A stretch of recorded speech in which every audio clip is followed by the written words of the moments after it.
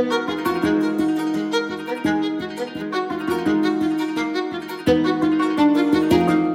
is Euroscopic, a podcast that happens when a journalist from America's North and one from America's South see the world from the place they met, the center of Europe. I'm William Glucroft. And this is Martin Gak. And today is Thursday, September 7th, 2023. In this week's episode, we're looking at new COVID worries, new headaches for the Wagner Group, cleaning house in Ukraine, and more blurry lines between Europe's conservatives and the far right. Plus, a story or two that will take us into next week. Thanks for listening. And remember, you can get this and past episodes at euroscopic.substack.com. Now, let's get into the week that was and why.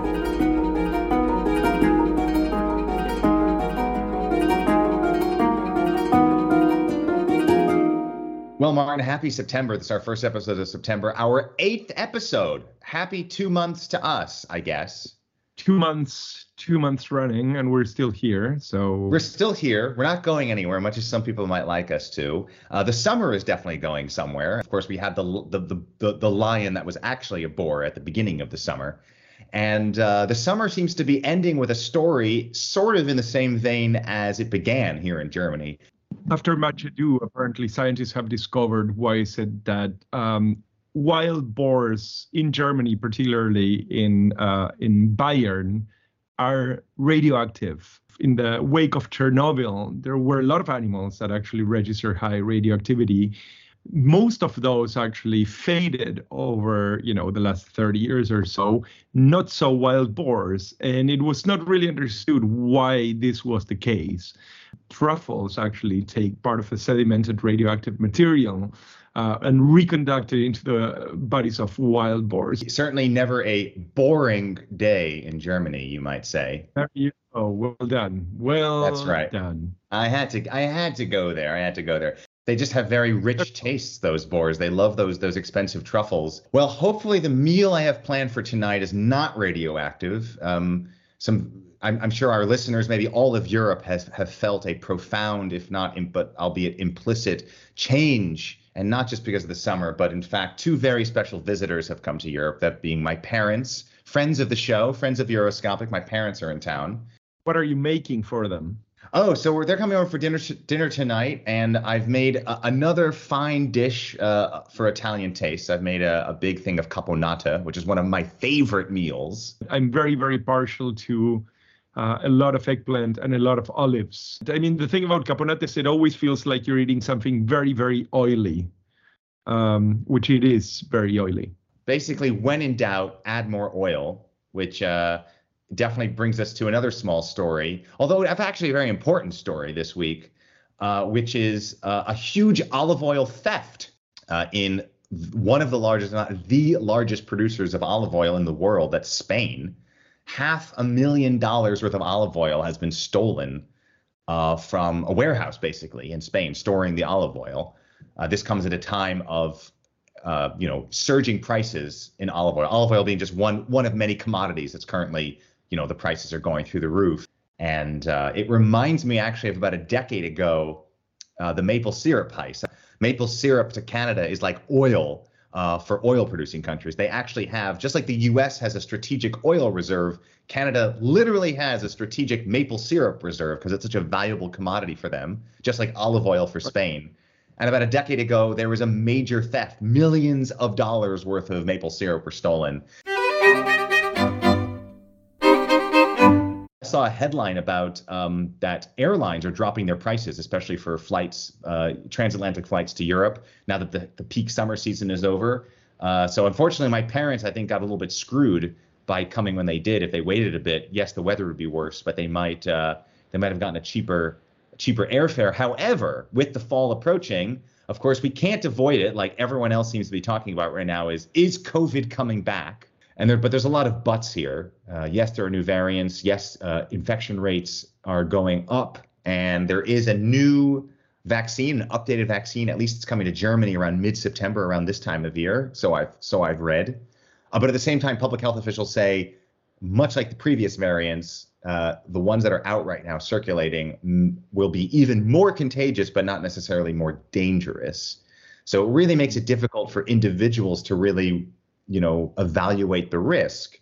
It opens up a big question if there's even the political will for any kind of restrictions as we move into the colder months. It actually gives fuel to the far right and to populist apparatuses across the globe. So this is also one of the considerations, in my view, that we will hear about. Well, we're going to get more later in the show about, the political pressures, the far right political pressures on the political system all around the EU. But first, let's get to another important story, just a wrap, and that is the latest on the Wagner Group. They just can't seem to get to break. I mean, this was, one time this was like the all-powerful, murky in the shadows, private military contractor, mercenary group, that did the evil bidding of Russia without Russia having to actually own up to it. But in the last several months, they turned into cannon fodder outside Bakhmut in Ukraine. Then they launched this half-assed coup that still has a lot of questions surrounding it, which drove them into Belarus. Then their boss falls out of the sky in a mysterious plane crash. And now there's a latest that the United Kingdom wants to put them on basically make them a terrorist organization. Martin, what does that mean? Does it even mean anything for the Wagner Group to be on a terrorist list from the UK? What they would be able to do is to seize assets of Wagner-related people the moment that is declared a terrorist organization. And we know that, there is, London being awash with Russian money, but particularly Prigozhin having had quite a bit of dealings with the London market, including, if I'm not mistaken, real estate market. It is a curious piece of news because it could have happened, essentially a year and a half ago when the war started. But for some reason, it seems that now, and perhaps it has something to do with the possible death of Prigozhin, there is a possibility of capturing these assets. And I think that this is really what the UK government is after. Now, on the flip side of things, we've got the Ukrainian sort of shakeup of military command structure. We saw the dismissal of the Ukraine's defense minister in this week. And we have a potential new candidate to take his place. Martin, I think you also can tell us what's behind this sort of cleaning house that Volodymyr Zelensky, the president of Ukraine, seems to be doing. So, what we had was basically Alexei Reznikov, who was the defense minister, and he became a very prominent figure, obviously, because of the context and the situation, was sort of assailed by a really fairly massive case of corruption in his ranks. He was never accused and he was not really involved in any of the corruption. So at some point over the last 4 or 5 weeks, I would say, the rumor began to circulate that Reznikov was on his way out. And the person that is going to replace him seems to be Rustem Umerov. Umerov is actually a very interesting figure because he's, besides being a soldier, he's also a Tatar Muslim from Crimea. Observer circles that this is sort of the strongest message that Kiev, that Zelensky himself has sent about what his intent is and his long strategic goal is in relation to the war, which is essentially, recuperate Crimea for Ukraine. My sense is that the Ukrainians are keenly aware of war fatigue across the West. I think that what Zelensky is trying to do is sort of present some fresh new faces and see if he can actually reinvigorate a bit of this fatigue. It's really just a bit of, switching chairs, perhaps one would say, and no more than that. But I think that it's something that it's probably overdue. If and whenever this war ends, there's going to be a reconstruction process, and that's also going to be hundreds of billions of euros. The figure goes back and forth depending on who's interested in inflating the number more. But I'm sure there's going to be a huge question about how do you actually ensure transparency of all this money in a country that, at least from an administrative perspective, doesn't have a great track record of transparency and good use of funds. Without blushing, one can say that, Zelensky's administration, for as long as it lasted before the war started, and before him, President Poroshenko, who came in as a reformer, did not play a very different game in terms of sort of transparency and the management of public funds that played then, President Viktor Yanukovych, who actually was, smoked out of Kiev. He's now apparently living in Russia, precisely because not only abuse of power, but the massive amount of corruption. I mean, Ukraine has quite clearly a problem of, institutional cultures and political cultures. The issue, I think, that for many of the underwriters of the war and then the potential reconstruction is that to some degree, this is a question of choosing between the least of two evils. On the one hand, in terms of governance, obviously not in terms of, the moral standing, perhaps geopolitically. But then the other part is that, if countries like the US or Germany or France or the UK for sure are involved in the reconstruction of Ukraine, there will be a lot of money to be distributed to clients of these governments. Of course, the longer term aspiration of joining the EU, which comes with us meeting certain benchmarks about corruption and transparency and governance. So our main topic for this week is the European far right and its sort of bedfellowship with the center right that is actually making allowances for the sake of political gain. Any lovely examples of that? And are any concerns that you have as you see this thing unfolding? We can actually just focus on the state of Bavaria. There's been a couple wonderful things to come out of that state recently. Of course, we had the Hubert Aiwanger scandal. Aiwanger, which, by the way, fantastic name. I mean, in a country full of Müllers, I think Aiwanger is just really a top name. But he is the deputy of the state government there, and they're going into elections next month. And lo and behold, there was an anti-Semitism scandal going back to his school years. I'm not going to get into it here because it's been widely reported and the scandal at the peak of it is past.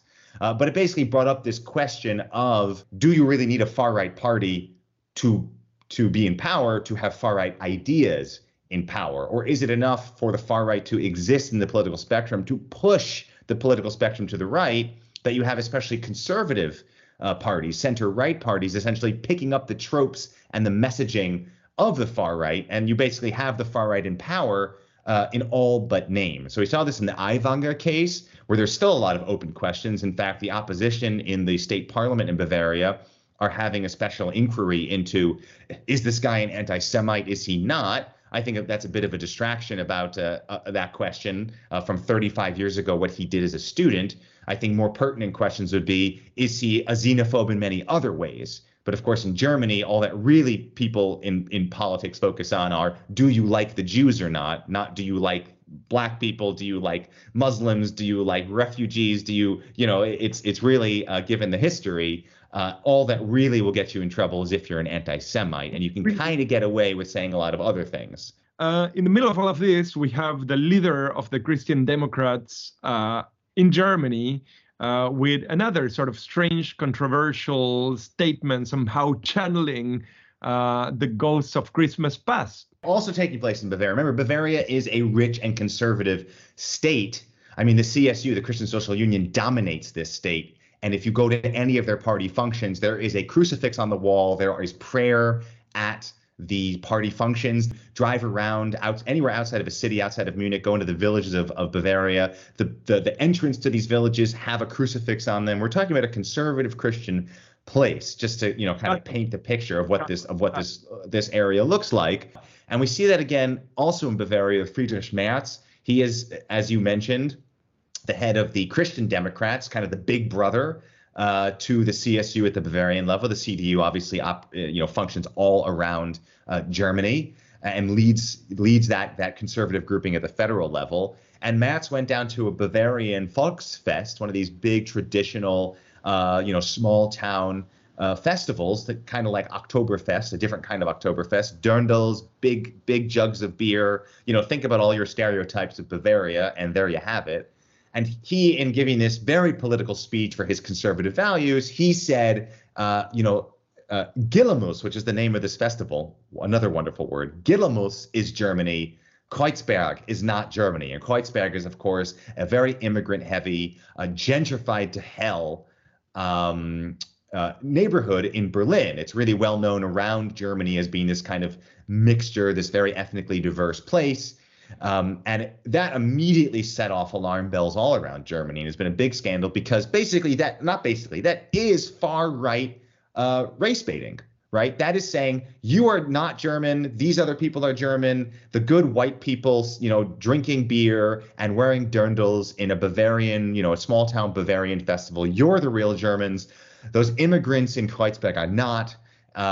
This is the head of the center right. This is the party that has ruled Germany for so much of its post-war history, saying these things as a bid to win voters, to win back far-right voters, but it's no better than the far right itself. This is something that I just want to put to you as a way to modulate the charge, is that in some sense, channeling those votes into a CDU, sort of into a center-right political alignment with a certain right political set of propositions, might be much safer than allowing basically those votes to end up in the AfD, or a party that would actually bring those agenda items directly to the table.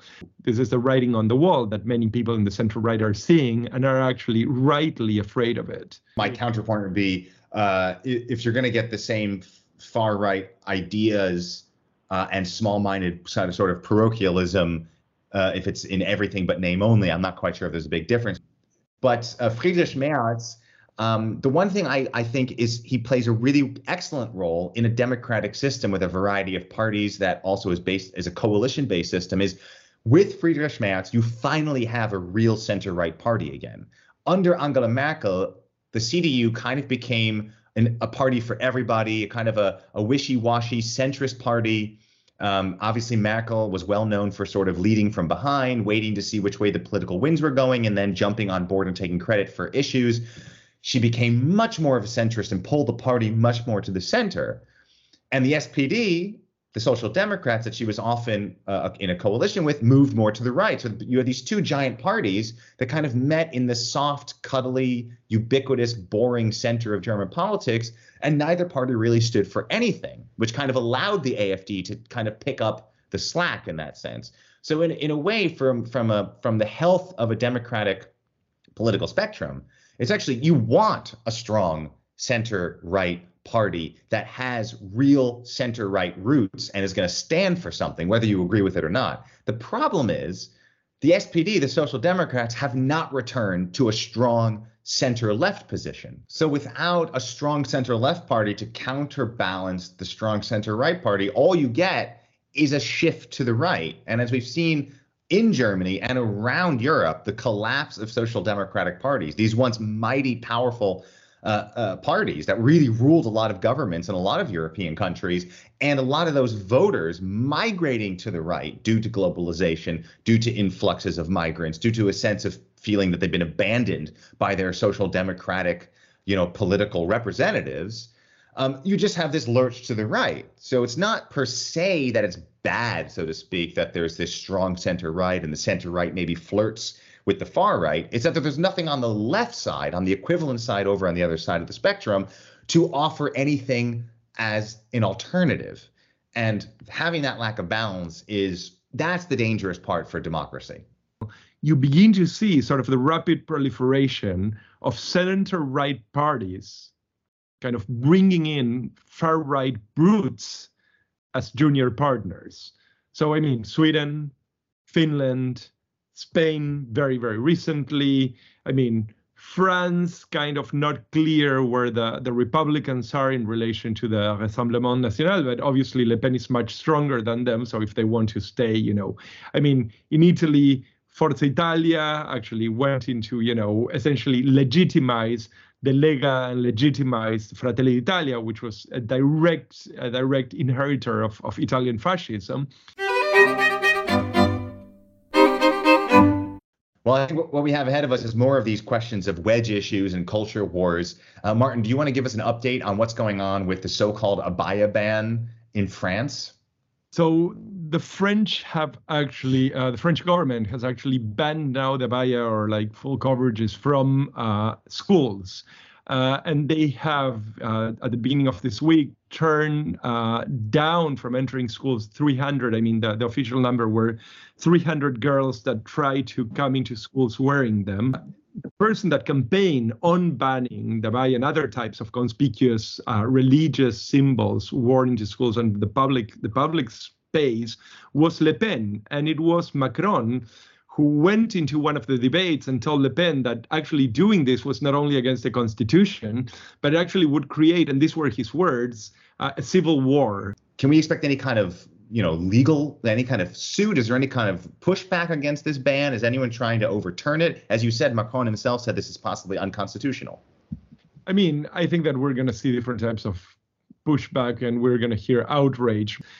You have to keep in mind that when, the French look at the US experiment with freedom of religion, what they see is a miserable failure. They do not really see, an example to be followed.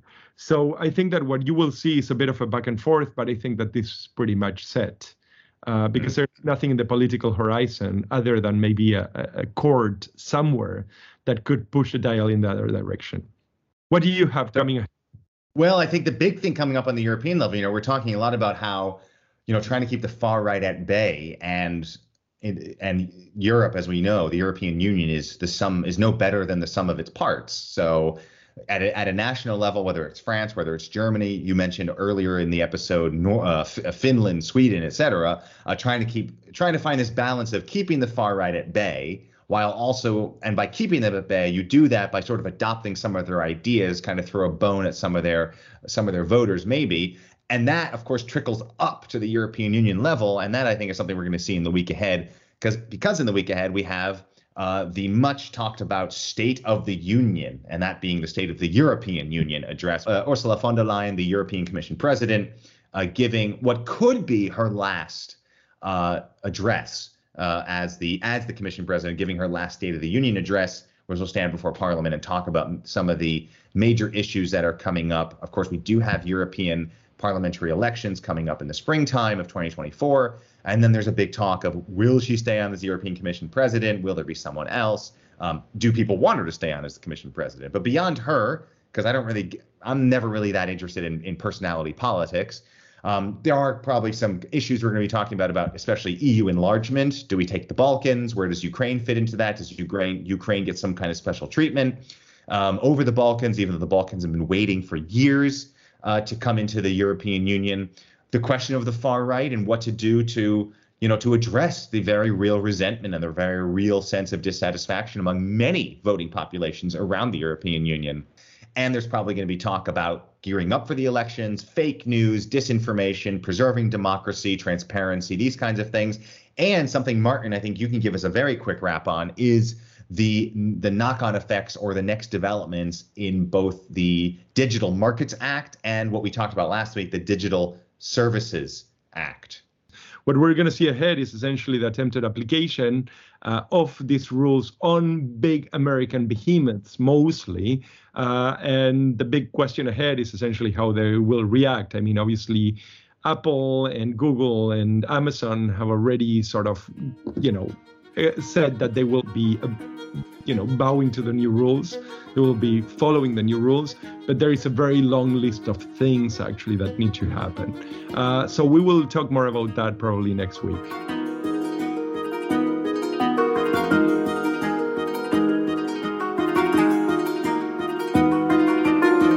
That's it for this week's Euroscopic with William Glucroft and Martin Gack, written by us, produced by us, and edited by me. Euroscopic has no institutional backing or funding of any kind, so if you like what you hear, consider pledging your support. You can do that at euroscopic.substack.com. You can also like, subscribe, and share this and other episodes. We're available on Apple, Google, Spotify, and just about wherever your ears go for podcasts. Thanks again for listening, and we'll catch you again next week.